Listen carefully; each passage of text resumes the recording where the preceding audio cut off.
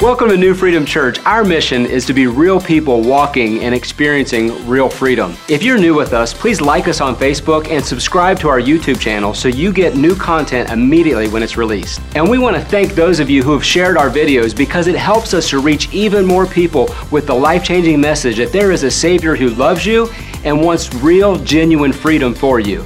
And if you haven't done so already, go to newfc.org. Go to the Connect tab and share with us how we can best connect with you and your family to serve your needs. Welcome to part one of a brand new series, 5-part series on the book of James. And if you have your Bibles, you can turn with me to the New Testament book of James. It's actually more of a letter than it is a book, called an epistle.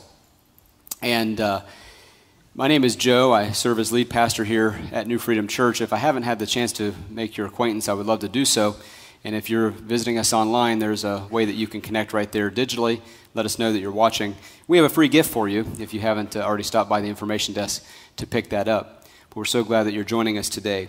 The book of James is a book that I've been wanting to get to probably for 2 years now. It's kind of my custom to go between Old Testament books and New Testament books to give us a steady diet, I believe, of God's Word and kind of track through some things that God would be leading our local church in, our local assembly, but also practical living for our everyday lives. This short little letter was written by the brother of Jesus, the earthly brother of Jesus, whom incidentally did not believe that Jesus was the Son of God while he was walking on this earth and doing his earthly ministry. You know how sibling rivalries go. It's kind of hard to believe that your brother truly is perfect. I mean, his brother really was.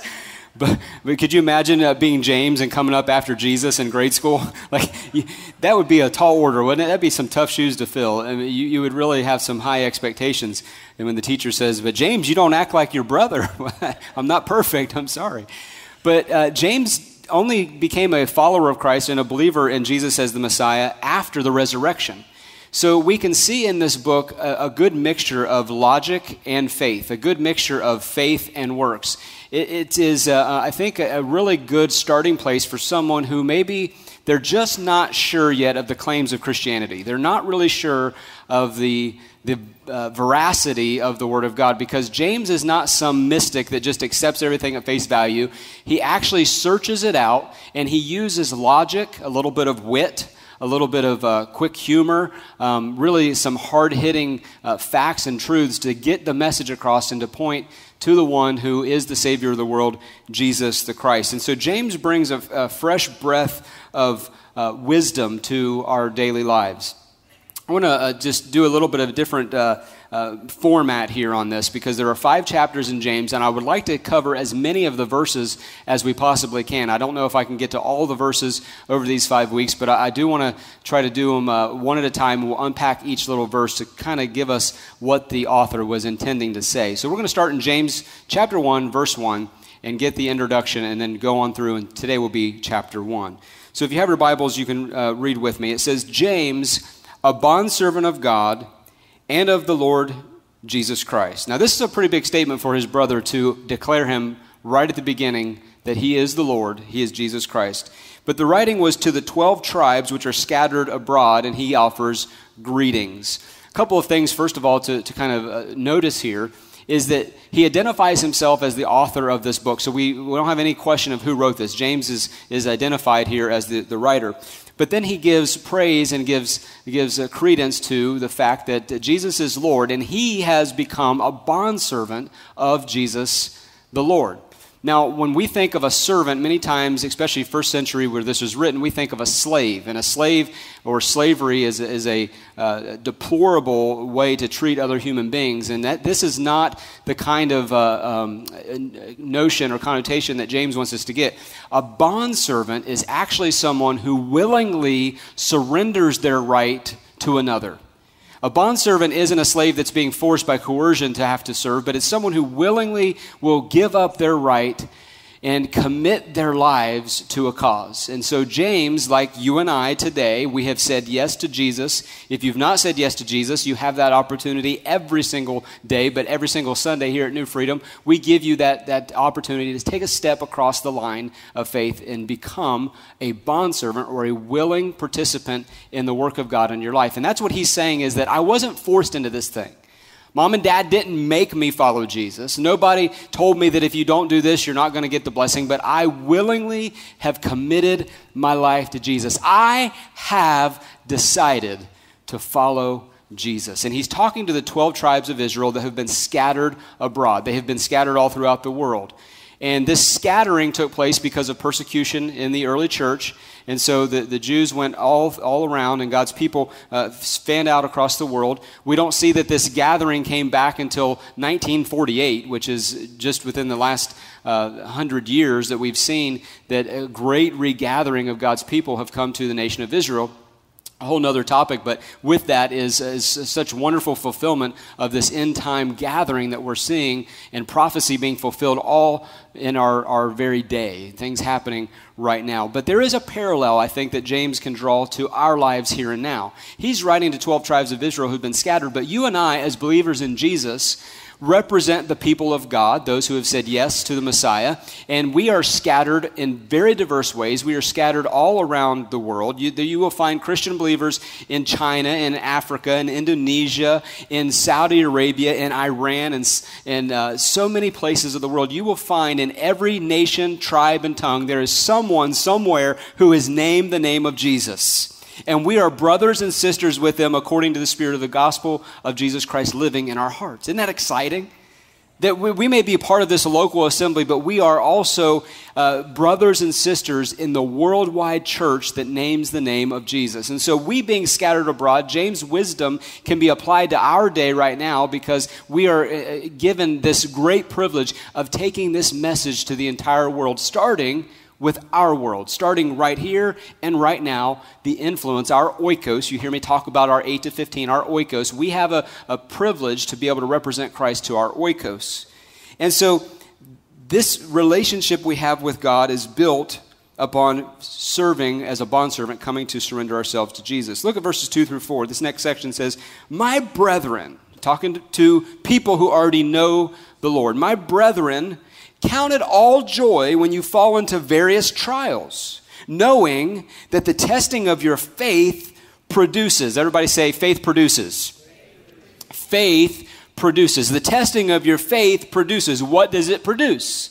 Well, he tells us it produces patience. But let patience have its perfect work, that you may be perfect and complete, lacking nothing. Now, let's be real here. This is real people, real freedom. How many of you, when trials and testing and hard times come, you just say, "Oh, Skippy, that's wonderful"?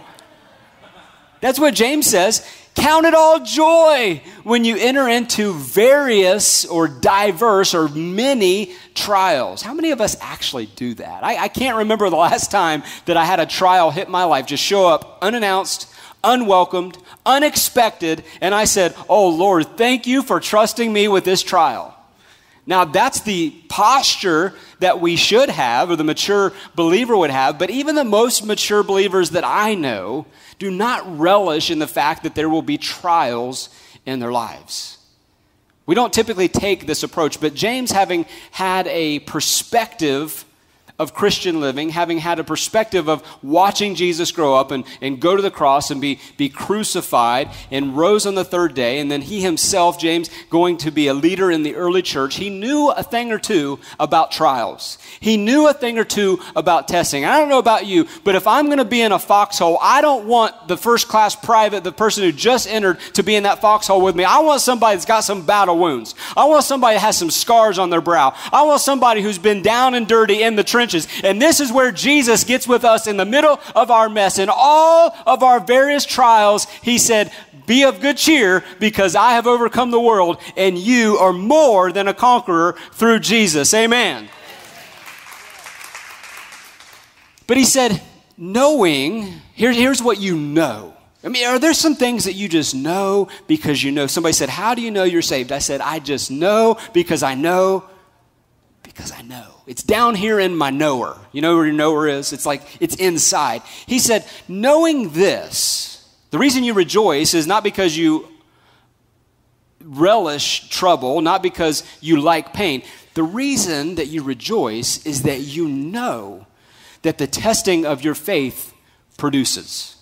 Somebody say, faith produces. Before you leave here today, I want you to remember faith produces. Faith has a product to it. Faith has an outcome on the other hand. Faith produces. It produces a whole lot of things, but he defines it as faith produces patience. Now, Lord, help all of you who have ever prayed, Lord, give me patience. You mature Christians laugh because you know, don't ever pray that prayer. Because just as soon as you pray for patience, you have scheduled yourself a trial. The only way to get faith to produce patience is to be tried, to be tested, to be proven. When you're proven, that means that you have to have an examination. This is the time of year where the first quarter of school has ended and students have come home with their report card. And some of them were really pleased with the outcome and others were not so happy. And so they say, yeah, but there's another quarter coming up next. Yes, that's true. And here's the good news about God is that if you didn't pass the test the first time, God has remedial courses. You can take the test again and you likely will. You will be tried. You will be tested. There will be things that you have to do over and over again. You fall down, you bump your head, you skin your knee, you get back up and you try it over again. And God's gracious like that. And God's merciful like that. But faith produces patience. And when patience has had its perfect work, the word perfect there doesn't mean what we think of as perfect as that there's no blemishes. Really, the word perfect here means fully developed. Get in mind what James is saying. When faith has had its fully developed maturity, it produces this patience and it lacks nothing. Lacking nothing means that you have been through that and you have mastered that area. There are some things that used to really trip you up in trials, used to really test you, that you've pretty well mastered that or you've conquered that. And so you've graduated to the next level. And how many knows with every level, there's a brand new devil? With every past test, you go and you graduate to a whole new level of testing and trial. And that's just the Christian journey. That's just the Christian walk. That's common to life. If you're never being tested, you're never being tried, then you're probably not growing very much. They say that it is resistance that causes muscles to build. First, you tear them down by exercise, but then you continue to exercise and give resistance to build them back up. And this is what God is doing in and through your life, even right now today. God is giving you some opportunities. Everybody say opportunities. So you need to get a new vantage point. You need to look out and say, okay, this season in my life is tough. What I'm going through right now today is not necessarily desirable. But God has given me an opportunity to be more than a conqueror. God has given me an opportunity to overcome. It's kind of like veins of gold that people search for in mountains. Veins of gold are mineral deposits that are developed through hot fluids flowing through the earth's crust, or diamonds, which are formed at very high temperatures and pressure being applied in the depths of the earth's surface. They don't start out looking like gold or looking like diamonds, but it looks like a whole nother substance altogether. But when you bring it all to a fruition, when it has been tested, when it has had pressure applied, then something beautiful results. And can I tell you that as your faith is tested, something beautiful is developing. People may not be able to see it yet on the outside, but God is doing a work on the inside. And if you will let patience have its perfect work, if you will let the Holy Spirit of God continue to work that thing through, to apply that pressure, though it doesn't feel good, to apply those hot chemicals to your life, though it's a purging process, God will bring you an exceeding weight of glory when He's ready. Not according to your schedule, not according to my timetable. If it were up to my timetable, my testings would last about 3 minutes. I would pray today and I'd get the answer, I would say tomorrow, but I really want it today too, right? I want to get it immediate. We live in a microwave society. Everything can be done in 2 minutes. We can have the crime story solved in a 60-second show on television with commercials full and everything. We can find the diagnosis to the problem in the medical journal. We have this mindset that everything should be easy, that everything should come quickly. We rush. We have everything at our fingertips. More knowledge and more learning than we've ever had in the history of humankind, yet we are more uneducated, we are more divisive, we are more mean-spirited, we are more separated than ever before in our history. Why? Because there is a perfect work that is happening, and we have to let God form us as Christ followers. Not being in the image of the world, but walking by the Spirit. Walking in faith and not by sight. James chapter 5 says this, if any of you lacks wisdom, anybody want wisdom? I want more wisdom. I mean, I think I've made some wise choices in life, but all that I know is not all there is to know. He says, if anyone lacks wisdom, let them ask of God, who gives to all. How many does God give to?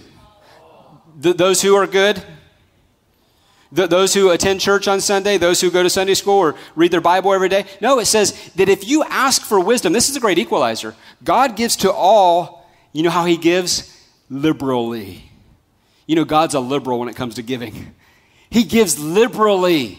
He gives in a big way to all who ask him, and he gives without reproach. That means he don't attach all these if you do and strings and all that kind of thing. God gives wisdom, and it will be given when you ask. You say, but Pastor, can the ungodly and unrighteous get wisdom? Well, yeah. Why do you think it is that the missionaries of this world are begging for money, and the ungodly and unrighteous owning multi-billion-dollar corporations hoarding their money? Well, it's not because God designed it that way. It's because someone has used their intellect, they've used their ability, they've used this whole testing concept, and they have gotten wisdom in a certain area. And you know, I believe that right now, there are designs yet to be developed. There are ideas yet to be hatched. There are businesses that God wants to birth in the earth right now. Somebody just received that word. Somebody can just ask for wisdom. God, give it to me. Give me an idea. God, give me a breakthrough idea. God, give me an invention that has never been made. We think sometimes that all that has been reported is all that ever will be. All that has been made. We miss an opportunity when we sit back and we don't pursue what it is that God put in our hearts. Did I ever tell you that I invented the remote control? When I was a kid, we had a television that you'd have to walk up and you would push the button. There were like 14 buttons on the side, and you push the button. I remember as a kid, I would sit back and I'd say, boy, it'd be nice if I didn't have to get up off this couch and I could just control that. And that was an invention in my mind, but somebody else beat me to the patent. And there are so many things that are problems that you perceive as a difficulty, but God is birthing a problem in your heart because you are a problem solver. What are you going to do about it? Are you going to get active and cooperate and collaborate with God, or are you going to let somebody else patent that invention and make the money of it? God wants to do things in your life that has never been done before. If you need wisdom, he says, ask and I will give you. The Bible also tells us that we have not because we ask not. Ask. Seek God. Proverbs 2:4 says, seek her as silver, seek wisdom as silver, and search for her as hidden treasures. The book of Proverbs is also the wisdom book. The book of James is to the New Testament what the book of Proverbs is to the Old Testament. It is a book of wisdom, of instruction, of understanding. If you want to read the two in parallel, you will emerge in 30 days. If you read one proverb a day, you'll be done in a month. You will emerge with such wisdom and such understanding. If you keep that up, then all of a sudden answers will come to you about questions that you have or solutions that your friends have, and you don't even know where that came from, but I can tell you where it came from. It comes from God's Word. It comes from the implanted Word, which we're going to see here in a minute. Verse 6, but let him ask in faith with no doubting. Somebody say no doubting.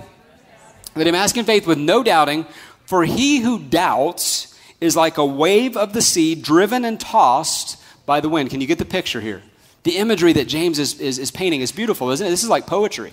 But he who doubts is like a wave of the sea. We've all seen the waves, driven and tossed by the wind. It's going this direction. The wave turns because the wind blows and it goes that direction. It's just all over the place until it finally crashes on the shore. Verse 7, for let not that man suppose that he will receive anything from the Lord. So there is a right way to ask and there's a wrong way to ask. There's a right outlook to have and there's a wrong outlook to have. Verse 8 says, for he is a double-minded man. Let's get politically correct. Or woman. He is a double-minded man or she is a double-minded woman, unstable in all of their ways. Do you know some unstable people? I mean, don't name them here. Don't look to your neighbor or nothing, but you know some people who are just unstable. They're not settled. They're shifty. They're always on the move. They're always on the go. They're unpredictable. You don't know what they're going to do. They're kind of dangerous in some ways. And this is the kind of person that we become when we're double-minded, when we mix our doubt on top of our faith. Now, the question occurs to me, is it possible to get rid of all doubts? Is it humanly possible to never, ever have a doubt? I mean, I am impressed many times by people who seem to just absolutely be so bold in their predictions, so bold in their faith that there seems to be no doubt whatsoever. Right now, if you turn on the news, you can see prognosticators that are completely and absolutely convinced that their candidate and their party is going to win. And if you watch it very long, they make some pretty compelling reasons why. And you can be drawn over to, look at all the facts and all the data that they're given. This is going to be the outcome. But every now and then I get a little doubt and I'll flip over to another station and I'll see, wait a minute, they are just as convinced on their side. Now, this kind of prognosticating is based upon not really faith, it's what the desire is. They want it to turn out that way, so they build up all their facts to it. But when it comes to prayer for things in our lives, when it comes to asking God for wisdom, is it possible to relieve and to be free of every doubt? Now, I would say probably not, but let me put a caveat in there. There is in 1 Corinthians chapter 12, verse 9, the mention of the gift of faith. Now, this is different because of all the spiritual gifts, faith is a gift, not the, but it is a gift of the Spirit. And I have watched people operate in the gift of faith. My wife has the gift of faith.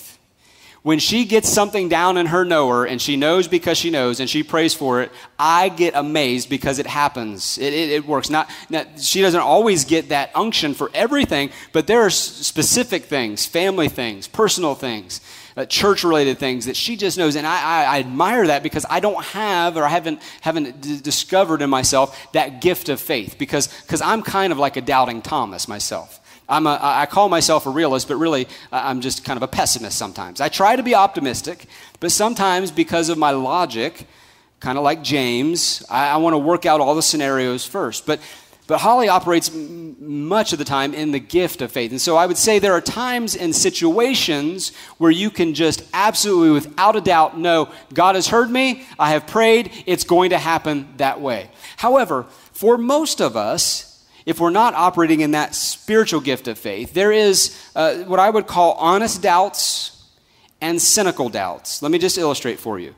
Honest doubts are found when we come to God humbly in prayer, and you can see that a man came to Jesus in Mark chapter 9, and he said, Lord, I need a healing, and my family needs a touch. I believe, so I have faith, help my unbelief. So what he did is he brought to Jesus both his faith and those sneaking doubts. And most of us, if we're honest, we have faith, but we also kind of have a sneaking doubt. And these are honest doubts. This is just being real with God. And I think that it's very important that we just get real with God because he already knows what's in our heart anyway. And so that's an honest doubt. There is a cynical doubt, and it kind of operates in, we can see it in Acts chapter 2 at the Pentecostal descent of the Spirit on the church, day of Pentecost, that there were people that were hearing foreigners talk in their own language, And they said, these people must be drunk. There's something wrong with these people. They were cynical about it. This is also represented in our day when we come to the altar for prayer and we pray about something and we lay it down at the altar and we really seek God and we feel like we get a breakthrough. And just as soon as we get out to the parking lot because the answer hasn't come yet, we say, see, I knew God wasn't going to do it. You are a double-minded person if you lay it down at the altar on Sunday and you pick it up before you even get out in the parking lot. That's double-minded. You're being tossed to and fro by every wind. You get a bad call, you get a bad report, you get something negative, and you say, see, God never does it for me. No, that is being double-minded. We have to operate in faith, and we have to ask with faith, believing. Look at verse 9. It says, let the lowly brother glory in his exaltation, but the rich in his humiliation. Because as a flower of the field, he will pass away. For no sooner has the sun risen with the burning heat than it withers in the grass. Its flower falls, and its beauty and appearance perishes. So the rich man also will fade away, and his pursuits. The writer of Proverbs says it like this: God, give me neither riches nor poverty. I don't want to get so heady and high-minded with my riches and all of my acclaim and all of my success that I forget about you. And I don't want to be so poor that I have to beg and may end up stealing just to feed my body for bread. Give me something in the middle. And here's what James is illustrating for us here, is that we need to not deal in extremes. We need to not be so polarized on one end or another. But God, he is a God of balance. He is a God of order. God brings things perfectly together in order. Before creation, what do we see? That there was chaos. But God spoke and he created in divine order, with timetables and schedules. And so what this is saying is that there are people who take a lot of pride in their own wisdom and their own understanding and their worldly wisdom, and they've amassed great wealth and great fortunes. And that many times, not all the time, that many times causes us to be independent from God, to assert our own independence. And that's not what God wants at all. He doesn't want us to be independent upon him. He wants us to be tethered to him. He wants us to be able to make our choices, but always reliant upon him. Verse 12, blessed is the man who endures temptation. Okay, wait a minute. We've got a change in the text. He first was talking about trials and tests, and now he's talking about temptations. Don't raise your hand, but how many really in your mind you kind of lump trials, tests, and temptations all in one bucket? I usually do, but they're not. And the author here is going to make the distinction that trials and tests are separate from temptation. For when he has been approved, he will receive the crown of life which the Lord has promised to those who love him.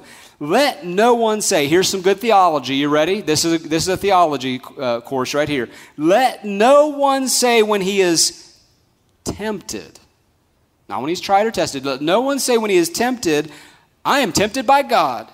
For God cannot be tempted by evil.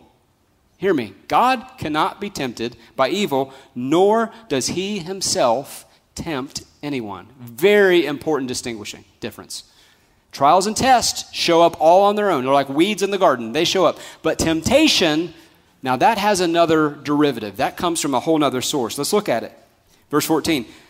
But each one, just look at your neighbor and say, I'm in each one. I'm in each one. But each one, I'm a person, this is talking to me, but each one is tempted when he is drawn away by his own desires and enticed. Then, when desire has conceived, we think of conception, it's getting pregnant. When your desire has gotten pregnant inside of you, it gives birth. See the childbearing analogy? It gives birth to sin. Somebody say sin's an ugly baby. It gives birth to sin, and sin, when it's full grown, brings forth death. Not only is sin an ugly baby, sin is an ugly adolescent. Sin is an ugly preteen. Sin is an ugly young adult. Sin is an ugly adult. Sin's ugly. Sin. That three-letter word that we all have in common, but nobody wants to talk about.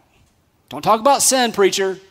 you'll offend somebody. Don't talk about the blood. We don't need that anymore. Don't talk about these things that are going to step on people's toes. No, sin.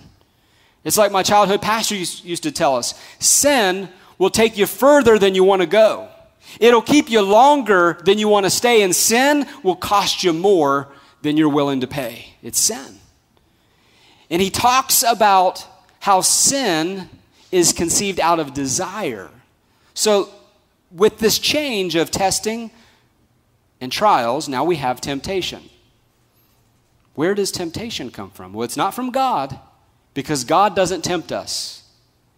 He'll allow us to be tested, yes, that's important. He'll allow us to be tried, that's taking the examination to see whether or not we're approved and we go to the next grade. Thank God that there are tests to see if you graduate, because if not, we'd all still be stuck in kindergarten, right? Thank God for that. He's letting us grow. He's letting us mature with trials and with testing. But God does not tempt us. Let's go back to the example of Jesus. This is a teaching series, by the way. I don't know where I'm going with a lot of this. I'm just on the track, okay? So just follow me. So in Jesus' ministry, he gets the call to this wedding of Cana. He does his first miracle. But there's something that happens at the onset of Jesus' ministry. After he is baptized, after that he goes into the water by John the Baptist, he gets baptized, he hears the words from his Father, "This is my beloved Son in whom I am well pleased." He gets this affirmation, this pat on the back. If the heavens were to open up at your baptism and you hear God the Father say, "Well done, my good and faithful servant," you're probably thinking you're about ready to go to heaven, right? But Jesus received this great affirmation, and immediately following that, look what the word says. It says he was driven into the wilderness by the devil. Satan tempted him. He was allowed to, and Satan is allowed to tempt you. He tempted Jesus 40 days and 40 nights. Every kind of temptation, every kind of desire that could be offered to Jesus was offered during his earthly ministry. And at the end of 40 days and 40 nights, Jesus said, "It is written, it is written, it is written." He defeated the devil with the word. And he himself is the word. I know it's hard. I can't get into all of it, but he is. He is the word. He is the living word of God. This is the logos of God. It's the written word. Jesus is the rhema. He is the living word of God. Okay, so where does temptation come from? I haven't forgot. I'm getting there, okay? So the devil tempts us.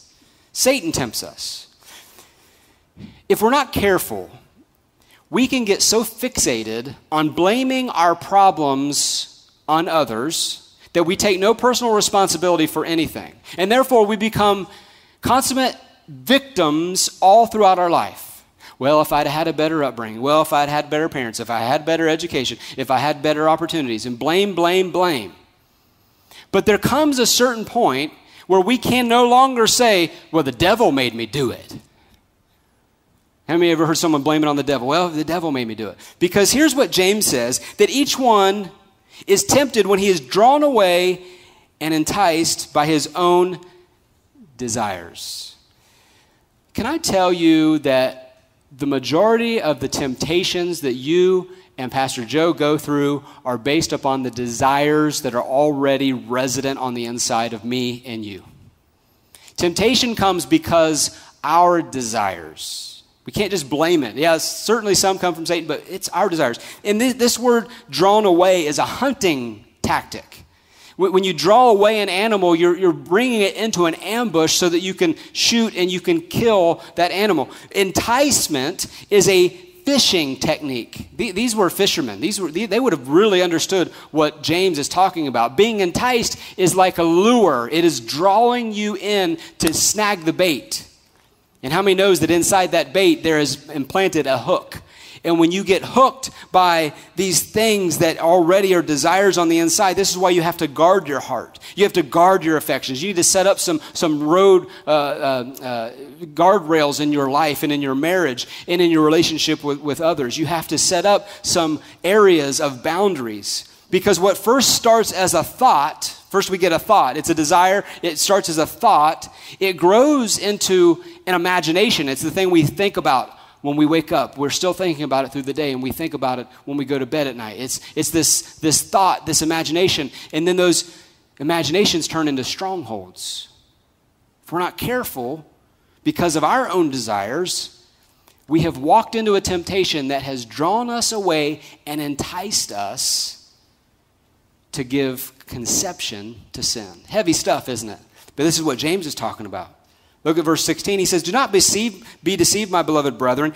Every good gift and every perfect gift is from above and comes down from the Father of lights, with whom there is no variation or shadow of turning. Of his own will he brought us forth by the word of truth, that we might be the kind of firstfruits of his creatures." So he clarifies and says, not only does God not tempt you, but God only offers good in your life. He set before us today a choice, blessing or cursing. He gives us the opportunity to choose. If God didn't give us the opportunity to choose out of his love, then we would be nothing more than mere robots. He gives us an opportunity to choose. He is a good, good Father. That's who he is. And so we declare that all the good things come from him. Look at verse 19. It says, "So then, my beloved brethren, let every man be swift to hear, slow to speak, and slow to wrath." Here are 3 points that you could be an entire message right here, but let me summarize it to say, swift to hear, slow to speak, and slow to wrath. For the wrath of man does not produce. Somebody say, does not produce. Faith produces. Wrath does not produce. See the balance? See the dichotomy? See the choice? It does not produce the righteousness of God. Therefore, lay aside all filthiness and overflow of wickedness, and receive with meekness the implanted word. I told you we'd get to it. Receive with meekness the implanted word, which is able to save your souls. But be doers of the word, and not hearers only, deceiving yourself. Just because you have 11 prayer journals and you've taken notes at every service since 1972 doesn't mean that you're a doer of the word. You've heard a lot of the word. But are you activating your faith? Are you operating in faith upon what you have learned? When was the last time that you actually witnessed your faith to somebody? You want to know spiritual maturity? When was the last time that you apologized to someone? Spiritual maturity? When was the last time that you personally, before God, repented of something? It's quiet in here, isn't it?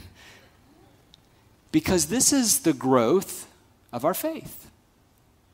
He says here that we should be slow to speak and quick to listen.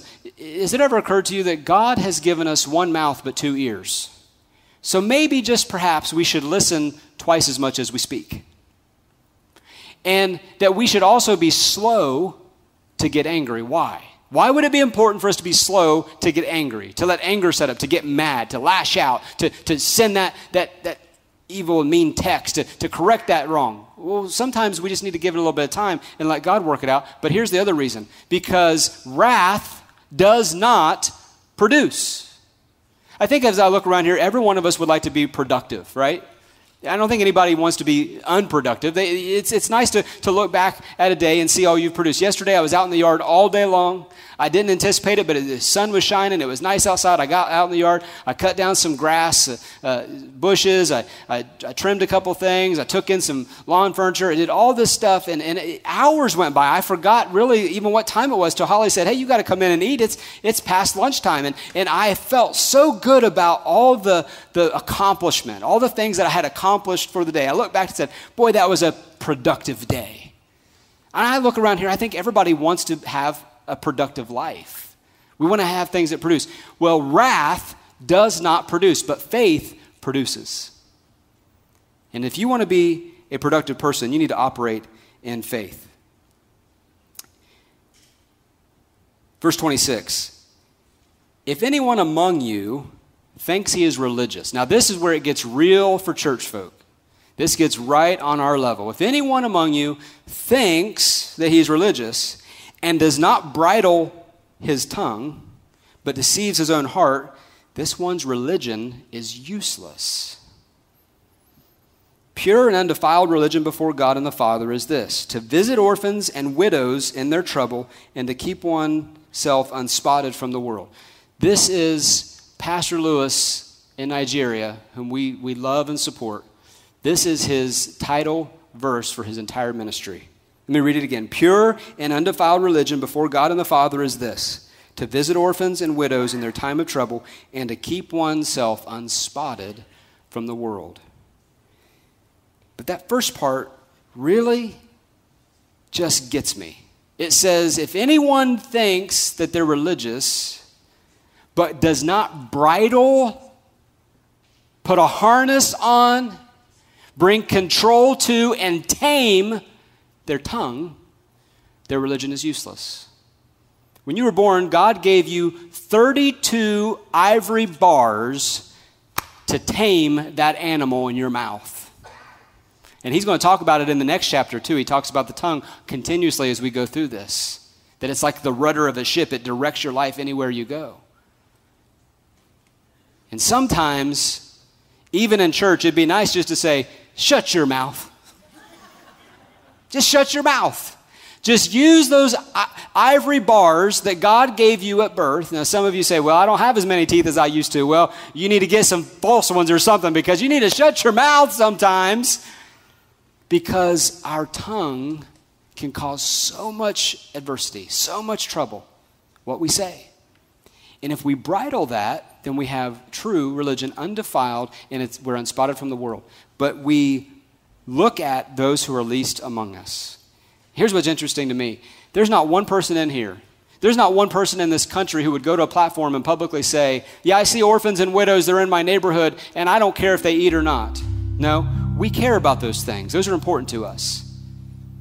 And yet we have entire political parties that have just spent billions and billions of dollars on both sides. This is a nonpartisan thing, because they're spending it on both sides, all to get elected for an office or for a job that pays tens of thousands. Now, is something wrong when you vie for a job spending billions of dollars that only pays tens or hundreds of thousands? Yeah, something's wrong with that.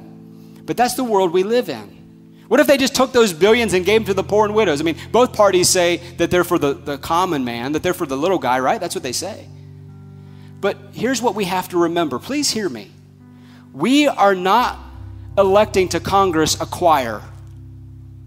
We are not electing to the Senate Sunday school teachers. We are not electing to the office of the president a pastor mentality or role. We are electing flawed people. They're flawed on both sides, by the way, to do the best that they say they can do for the direction of our country. So the question for you and I today as believers, are we going to be just hearers of the word, or are we going to be doers also? Because just being a hearer of the word would be like saying, well, it doesn't matter if I vote, my vote's only one. God's on the throne, he's going to take care of it anyway. That would be the same as seeing an orphan or a widow in your neighborhood and saying, oh, God bless them, God's on the throne, he'll make sure they're taken care of. No, stop your car, get out of the car, give them something, go take them to a place and get them something warm to eat. Go and be a doer of the word, not just a hearer. We're going to sing this song. Before we do, I want to give you an opportunity to pray. If you have never said yes to this Jesus I've been talking about, today is your day. Today is your opportunity to say yes to him. And it's with a simple prayer. It's like this: God, I'm a sinner. I repent. Save me.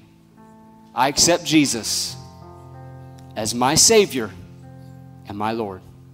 And if you prayed anything that resembles that, we believe that you have taken a step towards God. You have inclined yourself to God. And now it's important, as a doer of the word, that you let somebody know that you prayed that you took that step, because we want to get you into a growth class. We want to get you connected to a small group. We want to show you how that you can take that next step of faith to be baptized and to join with the family of God. Thank you for joining us today. I just can't wait for next week. You're not going to want to miss it. Thank you for sharing on social media, and please subscribe. And if this message has impacted you in any way, would you just write a rating or review for us so we can reach even more people with this message? Your generosity really does make a difference. So to give, please go to newfc.org and click on the Giving tab, or click on the link in the video description. We love you. We'll see you real soon.